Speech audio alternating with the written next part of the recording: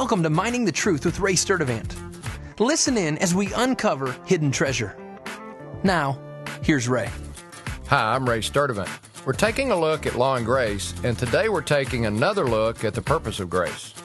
You know, when grace is received, it is supposed to automatically produce freedom in the soul. 2 Corinthians 3:17 says, "Now the Lord is the Spirit, and where the Spirit of the Lord is, there is liberty." John 8:32 says, "And you will know the truth, and the truth will make you free." You know, I believe our Americanized 21st century concepts of freedom had distorted the understanding of the spiritual freedom communicated in Scripture. An overly simple statement of the current American view of freedom would be that I can do whatever I want.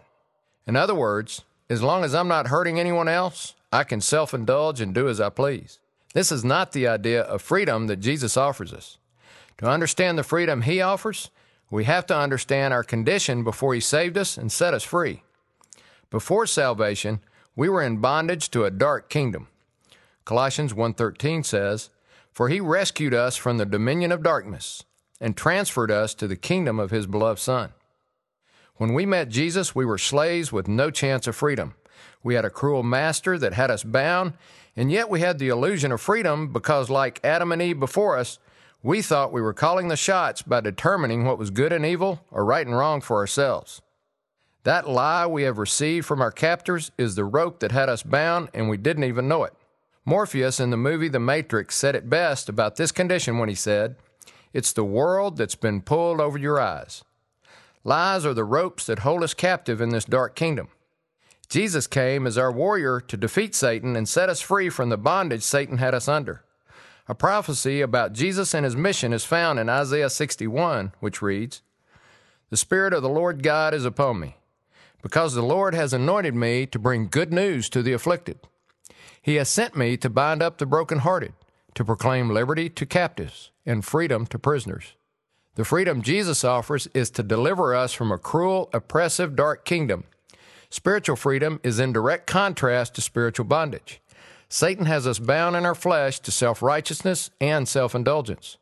That's why Jesus nailed the law and our sin nature to the cross. He did away with both as a means of relating to God. Satan is constantly trying to trap us back in his kingdom with the lure of the law and our flesh. Satan is just as happy to have us back under the law as he is getting us back under gross patterns of sin. Remember, there is nothing wrong with the law. It declares the righteous standard of God as a diagnostic tool to shock us into realizing we are stuck in a dark kingdom with no way out except Jesus. But Satan gets us to distort it into a self-effort approach to please God. And it's very alluring to our flesh and is more enslaving to many than indulging the flesh because it seems so right. Proverbs 14:12 reads, "There is a way which seems right to man, but its end is the way of death." So you see that the freedom Jesus offers is true freedom from the oppressive nature of the old kingdom we were slaves to. I'm Ray Sturdivant, Mining the Truth. Thanks for listening to Mining the Truth with Ray Sturdivant. If you have questions or comments about the show, visit us online at miningthetruth.com. Thanks again for listening, and join us tomorrow as we continue to uncover hidden treasure.